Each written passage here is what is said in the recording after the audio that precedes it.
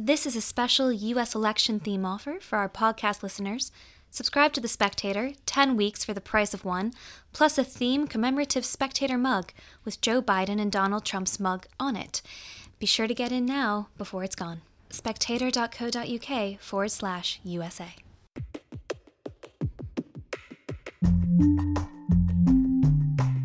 Hello and welcome to The Edition, The Spectator's look at some of the most intriguing and important issues within the week's magazine. I'm Lara Prendergast.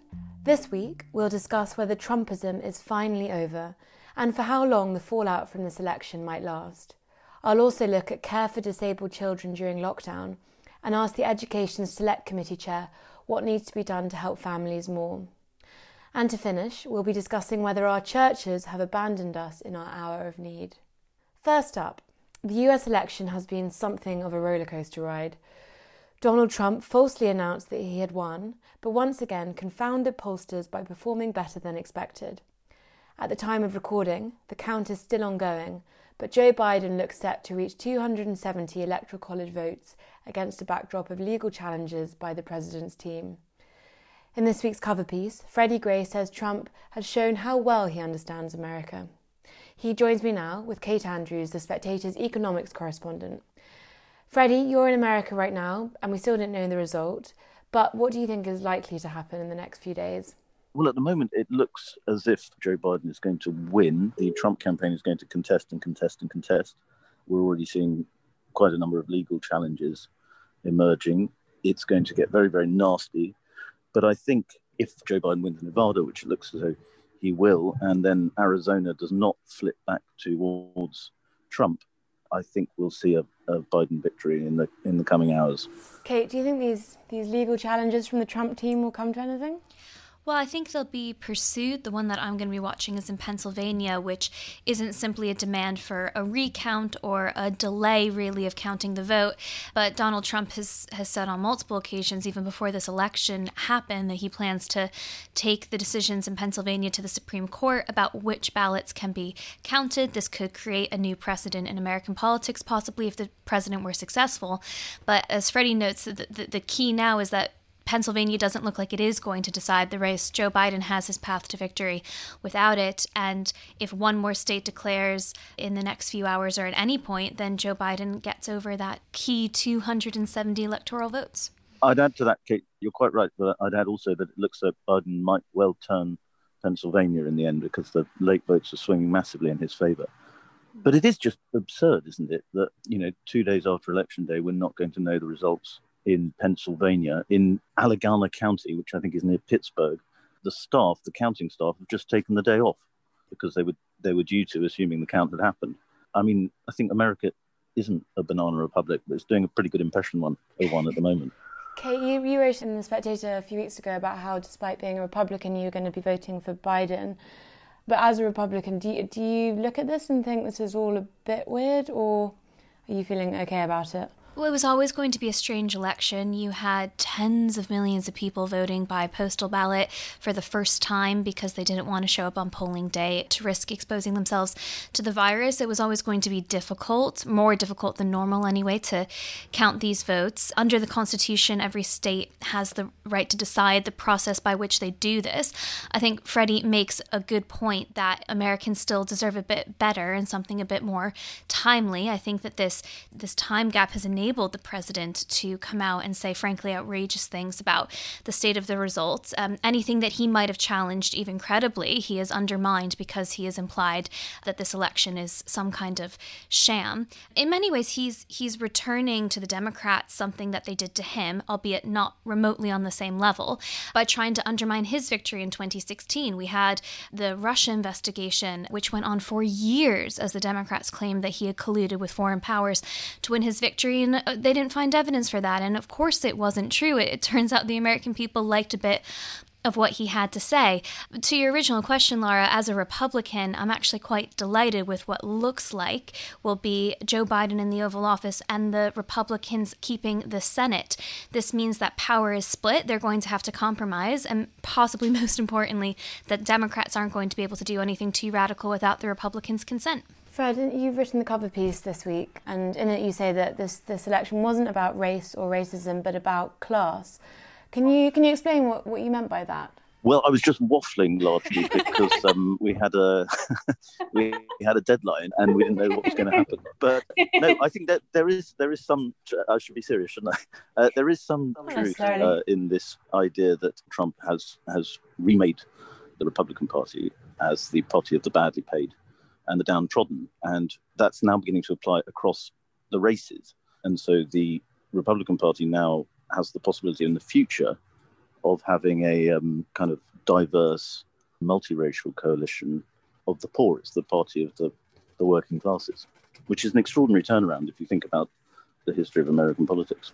And Kate, I mean, Freddie also says that there's this rainbow coalition of Republican voters. Do you think Trump has left the Republican Party in a good state or a worse state than when he found it?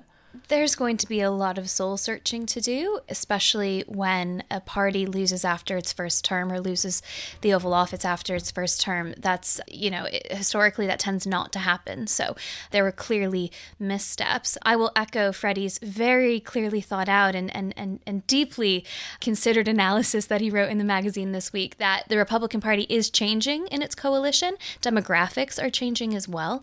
He was more successful with minority groups. The one group where he didn't increase his vote share was with white working class males. And so this presents new opportunities really for the Republican Party, but they're going to have to be willing to acknowledge what went wrong. I mean, I think the frustrating thing for the president in this election is that it's quite obvious now that he could have won. And while he did increase his vote share with minority groups, and I'm sure a lot of that comes down to how good the economy was and the fact that many Americans felt that before the COVID crisis hit, I have very little doubt that he lost this election still because of his very bombastic and outrageous personality. Pollsters are indicating that had he not been so outrageous in that first presidential debate, had he not put on such a show when he was diagnosed with COVID and made light of the virus when so many Americans at this point knew somebody who had died from it, he might actually be at this moment declaring victory himself. So I think the mistakes lie with him, and the Republicans will have to acknowledge that they supported him. Many of them did anyway, for the past 4 years. Fred, judging from sort of reports on British TV at the moment, everything looks rather tense. Does it feel quite tense out there to you? Yes, I went to the Trump Hotel last night, which is sort of where kind of MAGA world, Trump world hangs out. And the atmosphere was, I'd say, subdued and tense. I think there was a sort of unsaid, unspoken admission. You all think the election's been stolen from them, but I think they're sort of starting to accept that maybe it's gone. And Kate, having just voted for Biden, how are you feeling about a Biden presidency? You say in your piece that American politics is sort of exciting and nerve-wracking. Are you feeling excited or nervous about Biden? I'm definitely feeling both, although, as said, the fact that the Republicans look like they'll control the Senate definitely gives me peace of mind. At the moment, I'm far less worried about who's actually going to the White House or who's gained or lost their seat as I am about the state of American democracy and the trust that we have in the system. I think it has been badly undermined. I think Trump is primarily responsible for that. Even what he's done in the past 48 hours is truly unprecedented. But to be honest, I think both parties are very much responsible for trying to undermine each other for, years now. The Democrats did it to President Trump, the Republicans did it to President Obama, and back and back and back, and it's just been becoming more divided. I've always hoped that somebody like Joe Biden would prioritize unity and bringing the country together. Remains to be seen whether or not he will be in the Oval Office still. We still don't have that result. And if he does make it there, what he'll do. I'm cautiously hopeful, but this is a very trying time for America and its institutions. I suspect we'll rise above it. We wait and see. Thank you, Freddie, and thank you, Kate. In this week's magazine, Sam Carlisle writes powerfully about caring for her daughter in lockdown. 19-year-old Elvi has RCDP, a rare condition that requires 24-hour care. Sam says the government needs to do more to help children with disabilities and their families, particularly during lockdown. Sam joins me now with Robert Halfon, chair of the Education Select Committee. Sam, in this week's issue, you write about the lack of support available to families of disabled children during the pandemic. Can you tell us about your experience of lockdown? Yep, so I have a disabled daughter, Elvi. She's 19, but she still goes to school. She goes to secondary school. When lockdown started, the school closed. We didn't hear much from them for the first few weeks. But also, all care that we get for my daughter Elvi was withdrawn. So no one could come into the house. We, at that point, couldn't go out. And we were left on our own, feeling very isolated. Now, when you talk about a disabled child, there are amazing, brilliant things about having a child with a disability that, widen your world. But there are also many, many difficult things. And it's never the disability that's really the problem. It's the kind of support around them. So anyway, it was really hard to get support. But when lockdown happened the first time, anything that was in place just had to be withdrawn. And so we were on our own. So, for example, people that came in to help me shower her at night, that couldn't happen. She's quite difficult to move around. We couldn't have any help with that. Just keeping her entertained, because she has learning disabilities as well. She's 19, but she has the mental age of 3. She didn't understand lockdown. So keeping her entertained all day, every day. She sleeps just 3 hours a night. It was exhausting, frankly, and it was isolating, and it was quite terrifying because we couldn't see an end to it. And, I challenge any parent to sort of live under those conditions and sort of come through strong. It was really, really difficult. I can imagine. And have you spoken to other parents who are in a similar situation? Yeah, so she goes to a special needs school, so there were a lot of parents within the school. We were talking to each other. We were all kind of trying to look after each other over the phone, over WhatsApp, but, it was without being able to physically visit each other and give each other, physical support. It was really, really hard. And parents, I'm a journalist, I speak to parents across the country a lot about this subject, and I could see from the Twitter feeds, the Facebook groups, the WhatsApp groups, that people were breaking and really seriously struggling to A, look after themselves, B, look after their children, probably the other way around, that should be, and also look after the other members of the family, so siblings as well, who are having to, do schoolwork while they've got a disabled child in the house, if it's a child with learning disabilities or behavioural problems, which can come with disabilities, then, the whole family having to live around that and manage it and not have support and not be able to go out was just unbearable, frankly, for a lot of families. Robert, what do you make of Sam's experience? Well, Sam's article, and she's written about this in the past, is very moving. But what I would say is that sadly, it's the experience of so many of my constituents who have children with special educational needs, of thousands and thousands of parents across the country. And the parents, the COVID has made it worse. And we know that there was a survey, I think it was done in May, that said that 70 to 80% of families who had children with special educational needs had significantly worsened emotional and mental health difficulties because of everything that they were going through. And COVID has really exposed an existing problem of parents wading through this awful treacle of bureaucracy, the postcode lottery provision, the lack of trained qualified professionals in school, the buck passing that goes on, whether it's the local authority, whether it's the school, whether it's the health part of the equation, which isn't, if you have an EHC plan, is often non-existent or just doesn't work properly. And we've looked at this in our inquiry, which was an 18-month-long inquiry, perhaps one of the biggest inquiries any select committee ever did. And there needs to be change. There needs to be radical change. There was a 2014 Act that everybody thinks was a good act, but it's been very poor in implementation. The government say they've got a review going on, but this has been going on for a very, very long time. And that review should have been published by now, even with COVID, giving out recommendations about how, and actual policy solutions about how we can solve this problem for so many thousands of parents. It's worth remembering we're talking about 15%, huge amount of children. 15% of our children have special educational needs, and so many of them have this face these difficulties as to Sam. One of the points that Sam makes in the piece is that the government gave £10 million to the Family Fund charity, but it doesn't sound like that made a huge amount of difference. Robert, do you think the government should be doing more? Well, of course, that money's welcome, and the government announced there'd be 700 million extra on top of the existing budget for special educational needs over the next year. But it's about also how you spend that money. So the government gave councils a transitions fund of I think it was £500 million. That money was never sort of made clear and examined about how that money should be spent. Councils spend 100 million on tribunals, which they usually lose. Most of the tribunals are lost by councils, the vast majority. That money could be spent on the front line. So it isn't, of course, more money is needed, absolutely, but it isn't just about money. It's about how that money is being spent and about the bureaucracy that is behind it, and whether there is a will from the top of government to actually get a grips to this problem and actually come up with policies to make sure that 2014 Children's Act works properly.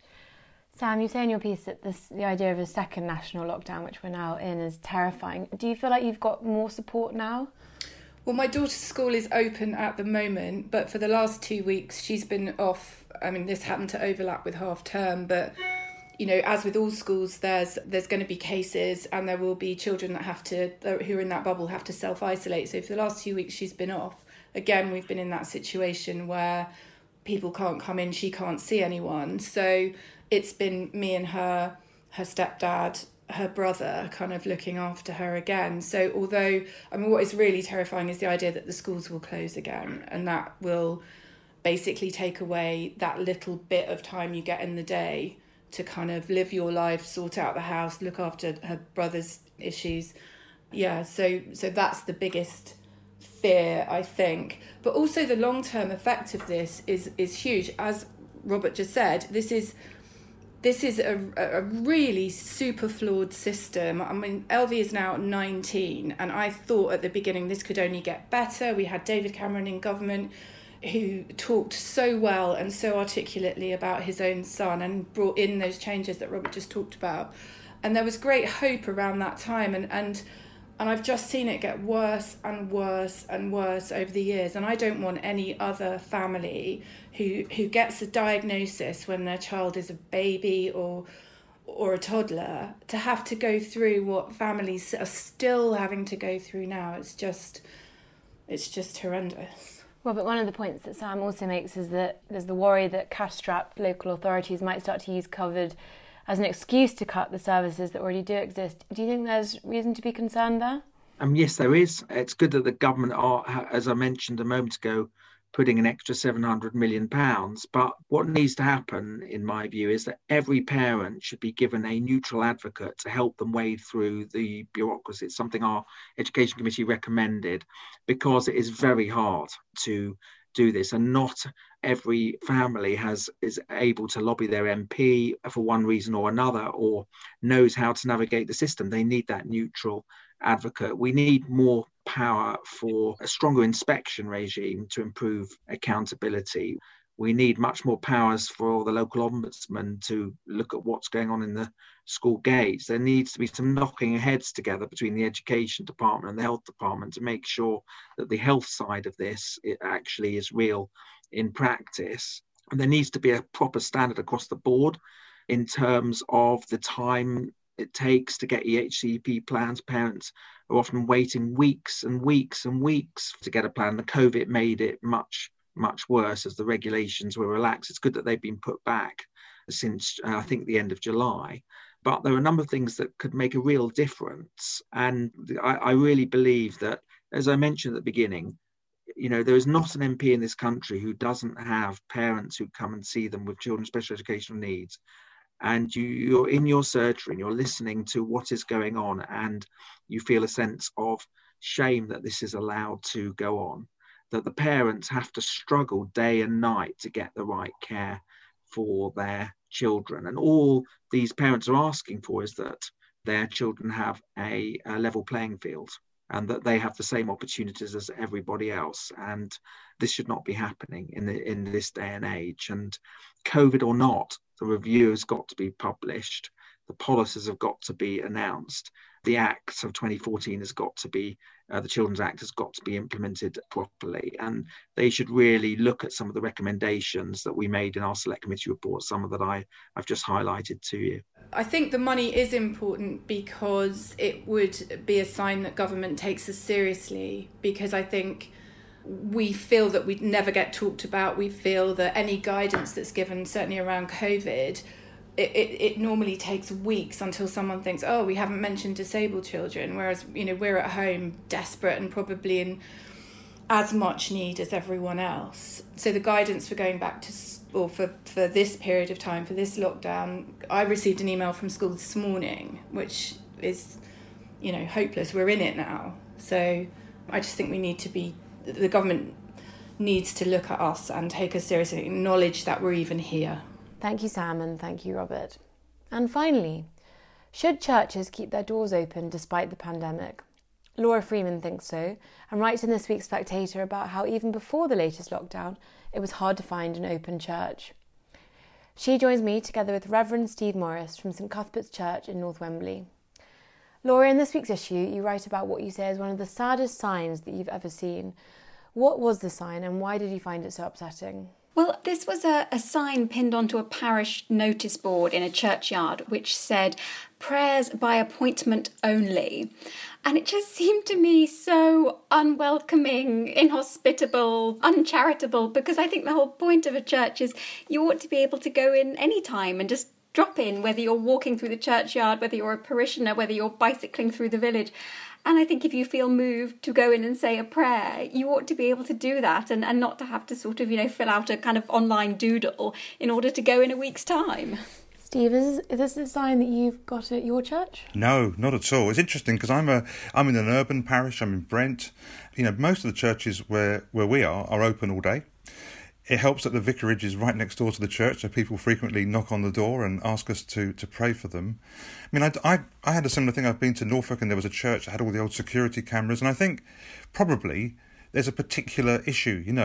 Not many organisations are open all day with no one there. Not these days. There are lots of examples of things being, stolen or whatever. So I don't think the church is alone in finding it hard to remain present in places where there's no one around. So do you think that Corona is almost sort of providing an excuse for the churches to not have to kind of have someone there the whole time? No, I think quite the opposite, actually. I think Corona has been a massive kind of rallying call for the church. My experience of the church is that we're responding, really quite extraordinary, not just in terms of prayer, but doing stuff. We're part of our local community. And the churches I'm involved with are really keenly, helping people be less lonely. So I don't think it's an excuse. I'm not saying there isn't an issue. I'm just simply saying I don't think it's an excuse. Laura, you talk in your piece about this romantic notion that in our times of need we can cry sanctuary and seek refuge in a church. Do you think we're slightly sort of losing sight of that at the moment? I think we may be. I had a friend who described going to a church on a Sunday morning just thinking she could pitch up and being told she wasn't on the list. And that's one thing for a nightclub, but I don't think that's right for a church, especially a small village church that's more or less empty. And I think Melanie McDonough's also written for Coffee House about, her 2 children trying to go to mass and being told, all full up, no room at the inn. And that cannot be right. And I think it's especially sad, when it's young people who, are saying, I want to be part of, the Church of England and or the Catholic Church and are actually being turned away at the door. And I do want to say, I don't want to attack, vergers and parish priests and vicars who are doing a huge amount to kind of keep the show on the road in really difficult times. But I do think that, having a church open only for prayers on a Wednesday for 3 hours in the afternoon, I think is a terrible shame. I suppose the thing is, during COVID, now I'm a parish priest in Brent, but I'm also helping a parish. It's a small church built in the 11th century. And we've had to have a booking-in system because it just wouldn't be safe otherwise. You can get about 12 people in there if you keep the social distance. And we've been really trying to make sure that we open it up for people. So there is a kind of particular issue about particular kinds of churches. I really, I loved Laura's kind of romantic. It's beautiful, I'd love to have had a childhood where I cycled around East Anglia with my Pevsner and my mum and dad and popping into churches. But the truth is, we went to Butlins. You know, I would have been having a three-legged race, or I would have been on the old donkey derby. I mean, it wasn't part of my family tapestry. So in a way, I don't think that I missed anything. You know, I came to faith in a church that was in a lecture hall in a university run by South African folk, and I haven't been more surprised in my whole life. It wasn't in a heritage building, but I met up with God there, and it changed everything for me. And I think that's the thing that I want to see. I mean, I love old buildings, but I want people to have their lives changed, and I had my life changed when I was 40. And Steve, what about the current guidance? Obviously, lockdown 2 has begun today. What has been the church's response, and do you think that's been the right response? Well, I think we've got very little room for manoeuvre. I mean, I think it is right that we take a pause with everyone else, you know, during the next 4 weeks. We're trying to open a bit for private prayer. I mean, I'm finding that we're still in touch with people, but I think we need to take the medicine as we are, and doing it well, I think, with the rest of the population. And I suppose we should probably look towards Christmas. Obviously, Christmas is going to be a bit different this year, but I mean, do you think we'll even be able to gather for Christmas, for a carol service, say? I think we'll be able to gather, and I know we all want to. I think everyone wants to. I'm sure the government wants us to as well. We don't know the actual shape of it yet, but I think I'm hopeful. You know, I really am hopeful. I mean, the spirit of Christmas can't really be extinguished, whatever happens. So something will happen, and I'm hoping it will be creative, and I'm hoping people will really, you know, understand that this is a time of great hope. Laura, are you feeling hopeful about Christmas? Cautiously.